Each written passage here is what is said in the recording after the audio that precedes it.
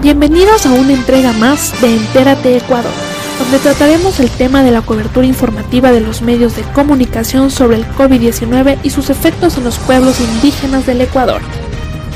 Así es, la falta de acceso a la salud ha sido siempre un problema en las nacionalidades amazónicas y la pandemia del COVID-19 tan solo lo ha agravado.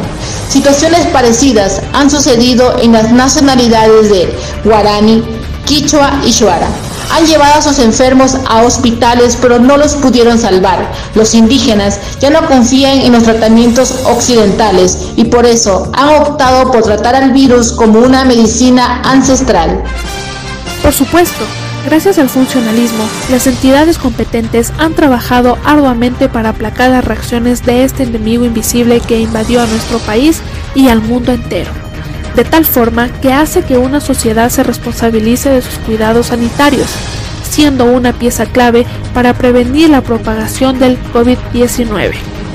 Por esta razón, los medios adquieren una relevancia enorme, no solo por la información que proporcionan sobre las cifras actuales y las restricciones que imponen nuestros gobiernos a sus ciudadanos, sino que hay mucho más en juego.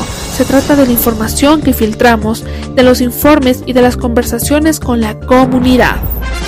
Por otro lado, las cabeceras regionales, las radiotelevisiones autonómicas y un sinfín de medios locales han ofrecido una amplia cobertura, a cargo de profesionales que dedican muchas horas. Se trata de un excelente servicio público que redunda en beneficio de los ciudadanos. Entre las mejores plataformas encontramos los podcasts, que son especializadas sobre la evolución de la crisis del COVID-19, y esto permite que el oyente pueda escuchar en cualquier momento e informarse de ello.